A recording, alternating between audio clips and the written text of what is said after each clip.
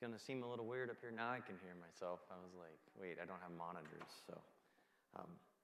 Well, I'd like to start out. It's December, so Merry Christmas. We can say that for the next few weeks. Now, on Christmas Day, December 25th, we don't have service on Christmas Day. So if you are looking for that, make sure to be here every other Sunday this month and Wednesdays also. I'd like to turn to the book of Matthew chapter 1. Start at verse 18. Bishop has traveled out of town, so he's out in western Nebraska, so we'll miss him, but pray for him. God's using him in a great way in the district for looking at North America missions, so pray God's anointing on him. Matthew chapter 1, verse 18, and it says, "Now the birth of Jesus Christ was on this wise. When as his mother Mary was espoused to Joseph, before they came together, she was found with child of the Holy Ghost. Then Joseph, her husband, being a just man and not willing to make a public example, was minded to put her away privily. But while he thought on these things, behold, the angel of the Lord appeared unto him in a dream, saying, Joseph, thou son of David, fear not to take unto thee Mary thy wife, for that which is conceived in her is of the Holy Ghost. And she shall bring forth a son, and thou shalt call his name Jesus, for he shall save his people from their sins. Now all this was done that it might be fulfilled, which was spoken of the Lord by the prophet, saying, Behold, a virgin shall be with child, and shall bring forth a son, and they shall call his name Emmanuel, which being interpreted is God with us." Lord Jesus, I ask you to speak to us today. God, move in our hearts and in our lives. Lord, help us to draw closer to you and be committed. God, to be firm in our walk, to not give up, to not turn to the side, but God, to refocus our lives in you. In Jesus' name, amen. So it is that time of year. We're kicking off with the Christmas play. And, I've spent the last several weeks in Puerto Rico. Not to rub that in for anyone who doesn't like the cold. I kind of like the cold. But down there, it doesn't quite feel like Christmas to me. Looking over at all these green leaves and palm trees, and it just doesn't quite have that feel. But when I get back into the cold weather and I see the trees up, and even down there when I see the Christmas lights and the decorations, it starts to feel just a little bit more like Christmas. And that's what I want to talk today about, but it's beginning to look a lot like Christmas. We get through Thanksgiving. For me, that's a big marker. For my wife, well, she's not in here, so I can doubly pick on her, right?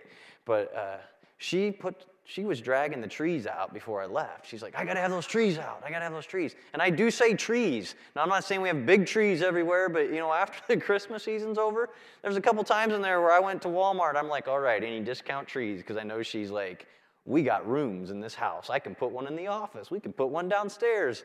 And so she really likes the trees. And so we have Christmas at the Kirkpatrick house. But when I get through the busyness of life and I'm rushing and I'm moving and I start to see things in the stores, frankly, when we get past Halloween and I walk into Walmart, I'm like, what are they doing to me? There's Christmas everywhere. And I'm like, I don't look at it as a great festive time in that moment. I look at it as they're trying to suck the money out of my pocketbook. And they are, right? Next thing you know, you're going to see Valentine's up. Well, they'll have some New Year's just for a brief moment, and then it'll be Valentine's. But that feel is in the air, and it's beginning to look a lot like Christmas. It brings back memories. It makes you think of those as a kid when you would wake up and you'd be excited and you'd wonder, okay, what's going to be for a present this year? And what am I going to get? And do I dare hope? And the smell of cookies baking or getting together with family. And there's a lot that I really enjoy about the season.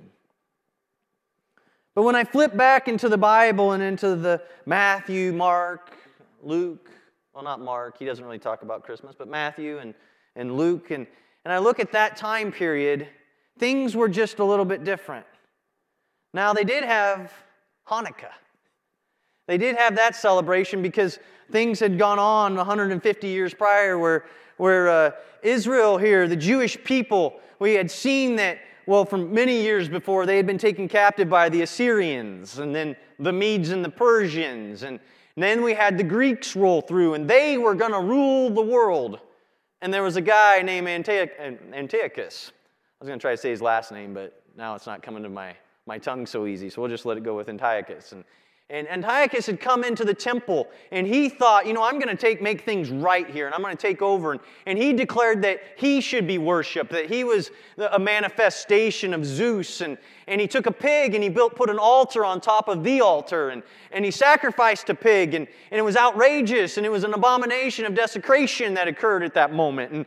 And there was a war that was made, and there was fighting that went on, and eventually the Jewish people pushed back, and so that's where you get Hanukkah, because they found some oil that was still pure, and it burned. It should only have lasted a day, but it burned for 8 days, and so they had that whole celebration with the Maccabees and Judah Maccabees. So I don't know if this is new for anybody today, but a little history there for you. And so this is what Israel had come out of. It's kind of interesting when you think about that, because Jesus comes on the scene, and He is God robed in flesh. But people took a look, and they would have had a little bit of pushback to say, hey, now here's somebody else that's coming into our midst. And we've had some history around here of, quote, different messiahs. At the same time, they were wondering, and they were hoping, and they were looking. But the world of Christmas at the time that Jesus came was one that was also very political.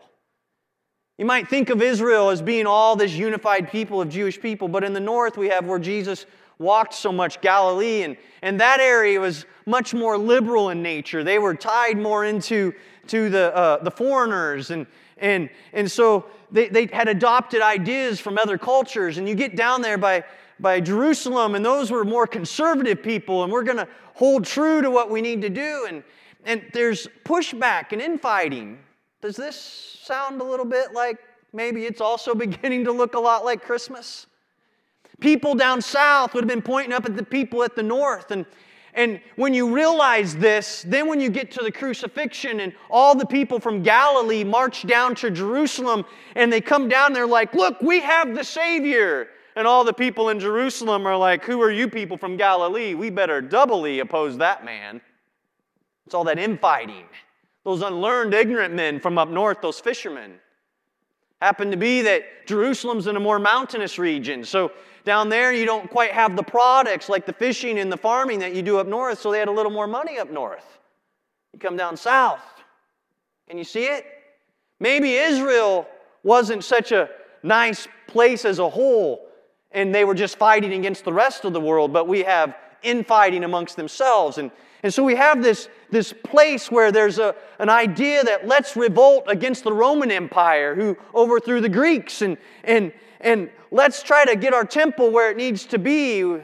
And what about these people up north? And what's this fighting? And there's corruption, and there's politics, and there's revolution, and it's a big mess. There's a lot of little racism going on. A lot of infighting. And that, I thought, is beginning to look a lot like Christmas. When I look around our society and I see all of our fighting and our pushing back and forth. And so it is in the midst of all of this that Jesus walks in on the scene. And we begin to see prophetic words come forth. Like in the play, they'll reference this today, but Isaiah chapter 9. It tells us in verse 2, the people that walked in darkness have seen a great light. They that dwell in the land of shadow, upon them hath the light shined. Verse 1 said, nevertheless, the dimness shall not be as such as was in her vexation. The dimness shall not be as such as it was in her vexation. What do we hear in this prophetic word? It's saying, hey, there's going to be a struggle. There's going to be a time. It's going to be tough. But it's not going to be quite as bad as it was before.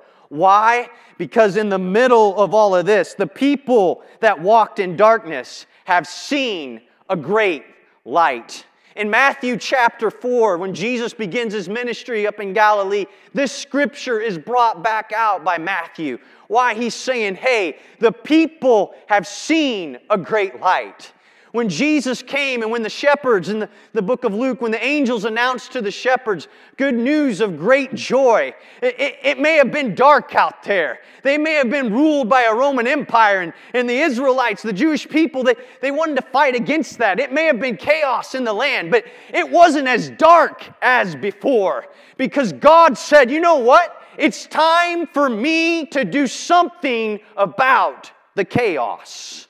It's time for me to do something about the struggle. You know, church, the world needs you today. Brother Con and I were talking a little bit about this last night, and we were talking about light and hiding it under a bushel and what does it mean to be light. And I also mentioned to him that the temple in Jerusalem was viewed where the spiritual connected to the earthly or the physical. It's like where heaven and earth, you might say, kissed together or came together in that moment, and the two realms in the Jewish thought would have met. When God robed himself in flesh, he brought heaven to earth. He brought the spiritual into the physical. He took your pain on himself. He was bruised for your transgressions. By his stripes were healed. He was beaten for you. He brought heaven to earth.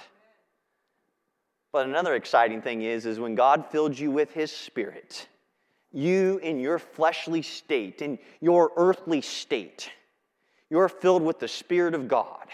In every room you walk into, in every place you go, you're bringing heaven into earth. You're bringing Jesus into the midst of a situation.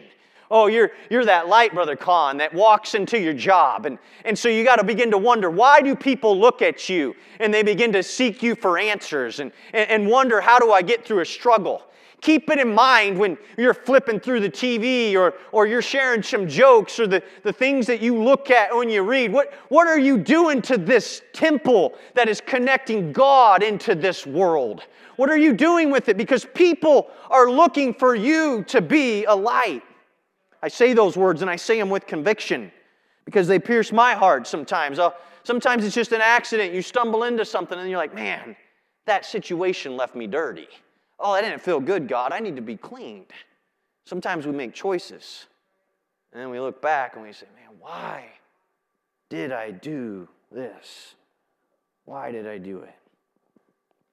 The people that walked in darkness have seen a great light. Upon them hath the light shined. And why is that? Because verse 6 says, for unto us a child is born. Unto us a son is given. And the government shall be upon his shoulder. Isn't it exciting? Can you imagine if you were some of the people at that time and you knew this was coming and then you're like Ananias and you heard about it? Unto us a son is given. And the government shall be upon his shoulder, and his name shall be called Wonderful, Counselor. And then you get there, the Mighty God. Wait, this isn't just another child. This isn't just another person. This isn't somebody else just sent in my life to help me out, but it's the Mighty God, the Everlasting Father, the Prince of Peace. This is Jesus. This is Jesus. So we opened up in Matthew chapter 1 and we read about the prophetic word of, not about the prophetic word, but the prophetic being performed and how it would be Emmanuel, God with us. There's a verse here, verse 22, and I'm going to bring it back to light at the end of this, but it says, now all this was done that it might be fulfilled. That it might be fulfilled. When I read that, when I thought on the book of Matthew, and Matthew highlights fulfillment throughout the book. This phrase, that might be fulfilled, is said I think at least 5 times, but fulfillment was fulfilled here and it was fulfilled there, all through the book of Matthew. It's more than just a prophecy, Jeremy. Matthew, and God inspired him, and he was writing this book and putting it together, and this inspired Word of God, this Holy Scripture. When he was putting that down, he was saying to us, hey, the Word was saying, you know what? Previously there was another child born, and his name was Emmanuel back in the time of Isaiah, and they looked for a hope, and they looked for salvation, but it wasn't quite what they needed. It didn't do everything to deliver Israel. Oh, but God said there's a problem and there's a situation, and only God can fix it. Only God can truly bring that word to pass. And so there needed to be a child born. There needed to be a woman that had never known a man who was going to have this child. Why? So that it could be fulfilled. Emmanuel, God with us. Oh, there's many promises and words that's been brought into your life, and you've wondered where it's at. But at some point, God steps on the scene. And you know what He says, Sister Brittany? He walks in because it's time. And He does a work in your life. Why? That it might be fulfilled. Oh, that it might happen. That it could come to pass. Hallelujah. Can somebody give Him a hand clap? Oh, it's not just a prophetic word given by a preacher over the pulpit, but it's God saying, you know what? It's time for me to fulfill a word. It's time for me to do a work. I know you've had promises. I know you've had dreams. I know you have had hope. But when God says, I'm taking it personally into my hands, fulfillment happens. And Matthew wanted us to see exactly all the things that God would bring about. We flip over to Matthew chapter 2 and we see the Magi or the kings, right? And we often refer to them as the three kings, and we don't really know how many. But we see these wise guys that come, these wise men. It says, now when Jesus was born in Bethlehem of Judea in the days of Herod the king, behold, there came wise men from the east to Jerusalem. They also could be thought of as like astrologers, people from the maybe Mesopotamia region. It's interesting because Balaam would have been classified as a person like this. I thought of Hezekiah, and when the sun and when time was made to roll backwards, and people came to visit him, and he didn't give glory to God. Instead, he brought him in to show him all the house. And some of you might know that story, but Hezekiah was near death. He was a king of Israel, of Judah. And when he prayed and said, God, you know, I know I'm going to die, but please, would you just let me live? And would you give a sign? And God did a work there, and God moved, and there was this sign, and people came to find out what's going on. Wise men, ambassadors, they wanted to see. And instead, he was moved by being honored by the people instead of honoring God. And he showed him the house, and the kingdom was eventually taken away. But we fast forward in time, and instead of having Balaam, who begrudgingly, said, "Hey, I got to speak whatever God gives me over Israel," even though the Balak wanted him to speak a terrible word against the Israelites, he spoke a great word. And then we have the people that visited Hezekiah. But in both situations, these kings announcing the presence of greatness of God and His work, these situations didn't work out the way you would have thought. There was astrologers that pushed back against Daniel and wise men that wanted to do a work against what God was doing back in those times. But now we come in to a time where Jesus is fulfilling a work. And there's some wise people that show up on the scene. And when this story unfolds, we see that they walk in, and they're not going to be moved by the greatness of Herod the king. Oh, they don't necessarily know everything about the Word, but now we're going to have true fulfillment. It's not just Bathsheba coming in to visit Solomon and all that greatness, but that great king who fell to the side. But one wiser than Solomon shows up on the scene, and royalty recognized it. You see, royalty was looking into the sky, and they saw the times, they saw the seasons, they saw the star, and they said, something is happening here. Something's going on. Something's being fulfilled. And they begin to look into it, and they said, you know what? We got to go there. We got to make a journey. Church of Omaha, there's a lot of people out there that maybe don't know this book the way you know it. They maybe don't understand every scripture out there, but they're hungry. They're digging. And they can look around society, and they can see the messed up world that we live in. And they can see the infighting and the pushback. And they know that we need a Savior. And they're looking, and they say, you know what? This can't go on. This is not sustainable. This can't last forever. We can't continue with this garbage. Look how it's tearing up our homes. Look how it's messing with our families. Look what kind of schools I have to put my children in. Look how people are torn apart by drugs and by addictions and the mess that we live in. Look at the wars and the rumors of wars. And they realize that something has to be happening. They see the dissatisfaction in their soul, and they search for purpose. And out of that, they can recognize there has got to be a God. And they're looking, and they're searching. And so these wise men in Matthew chapter 2, they made a journey.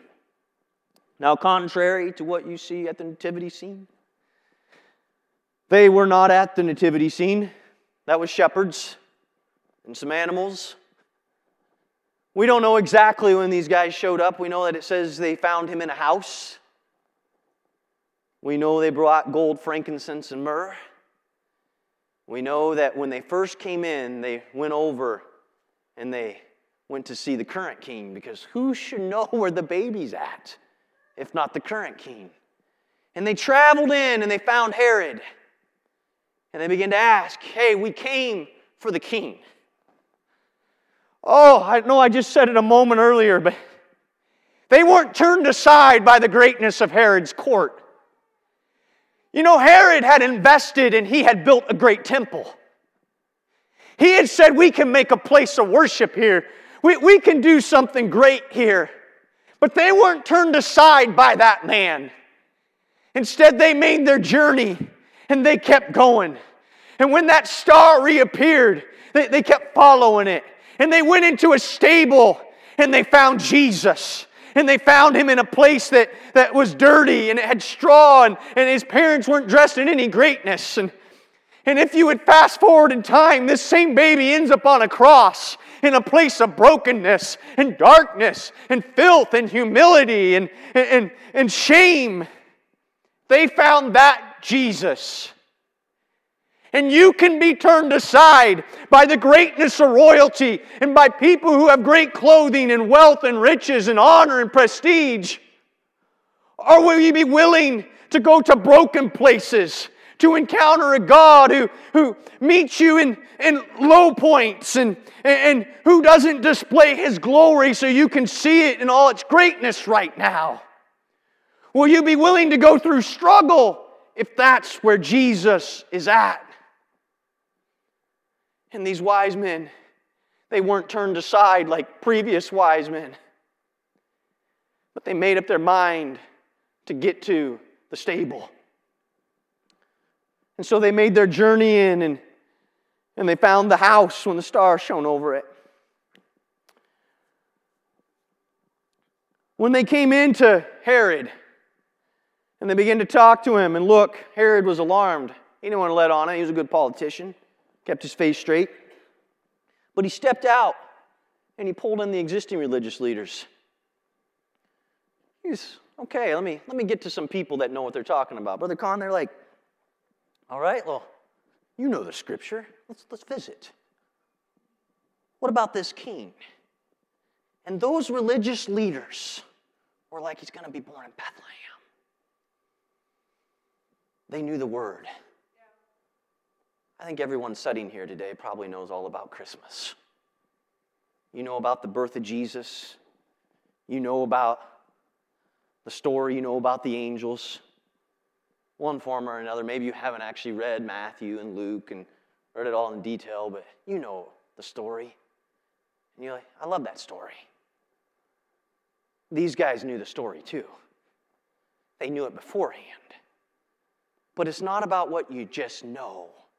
It's about what you do with what you know. And that's why the wise men are so important, because they weren't biblical scholars as far as we can tell. We don't see anything that makes us think they knew this book inside and out. But they had an understanding that something's happening.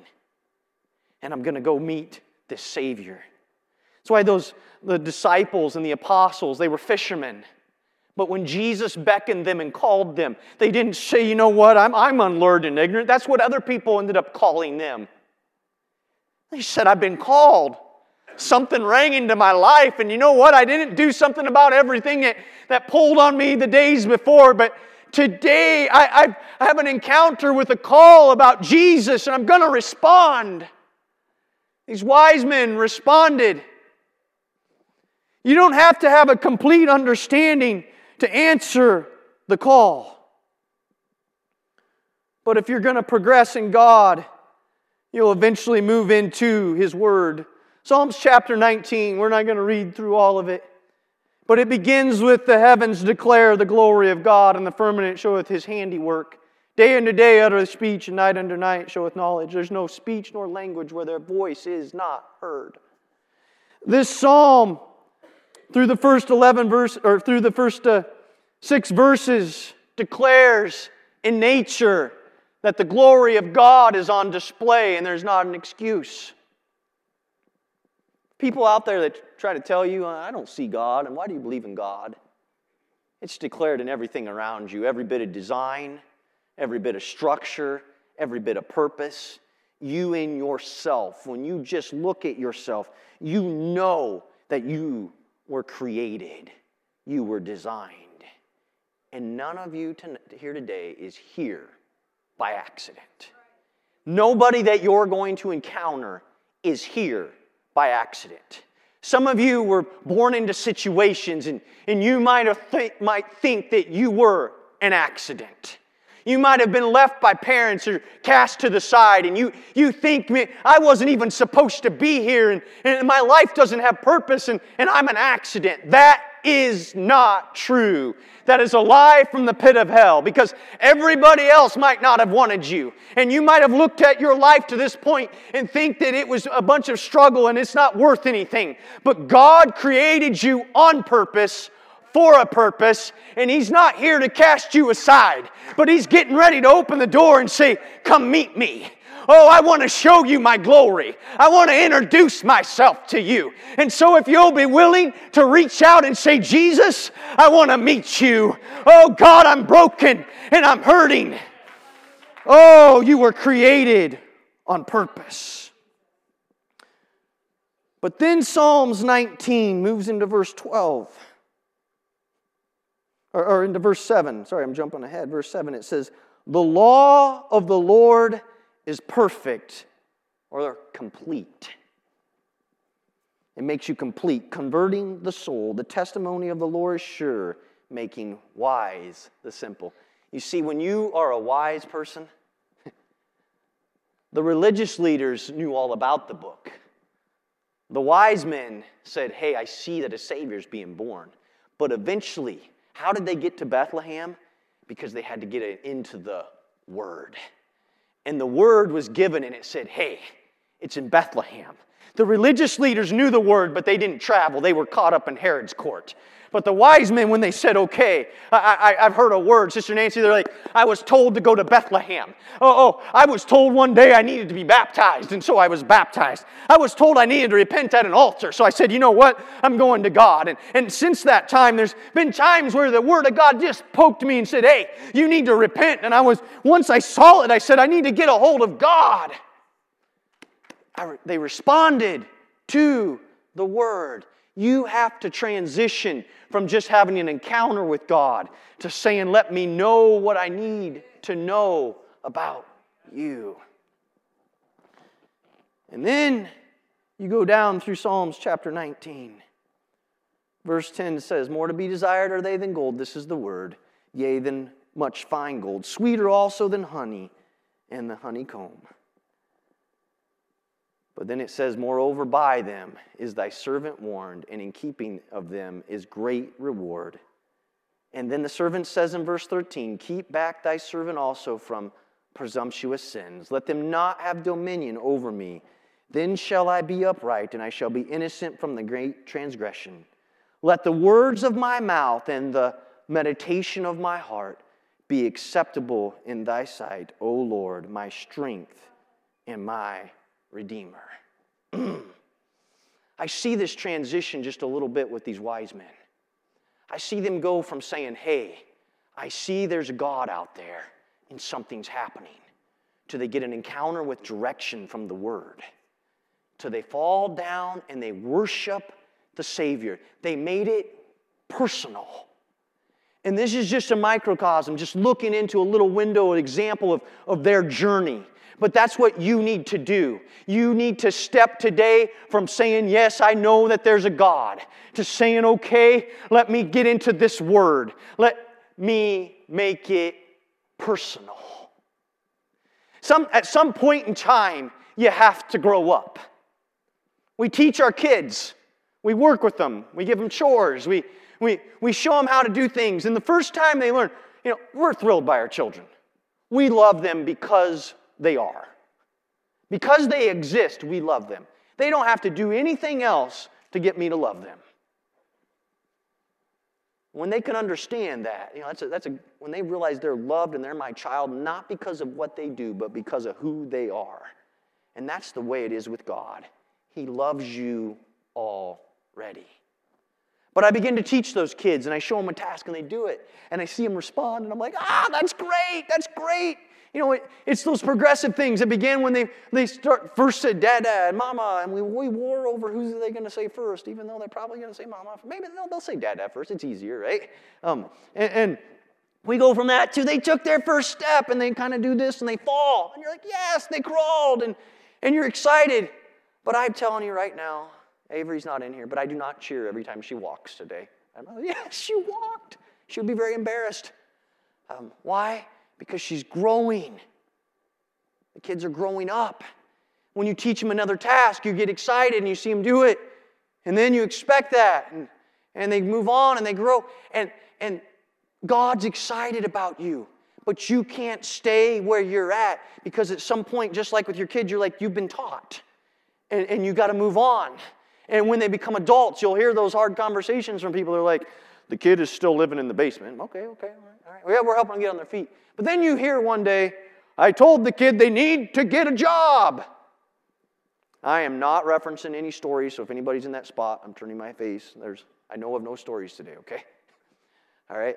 But you begin to hear it because they're like, the child's 40 years old or they're 50 years old, and I needed them to go ahead and be a responsible adult. And that's what God is saying to you is, I've given you my word. I've given you teachers and preachers. You need to get it. Put it in your heart. Grow and change. And you say, well, Sally over here is not doing it. You're not Sally. You're you. And God has ministered to you. And they maybe have the word, or maybe they don't. Let God work with them. You just respond to God. Follow the word. Hear it. You don't just see the signs and stop there, but embrace it, obey it, make it personal.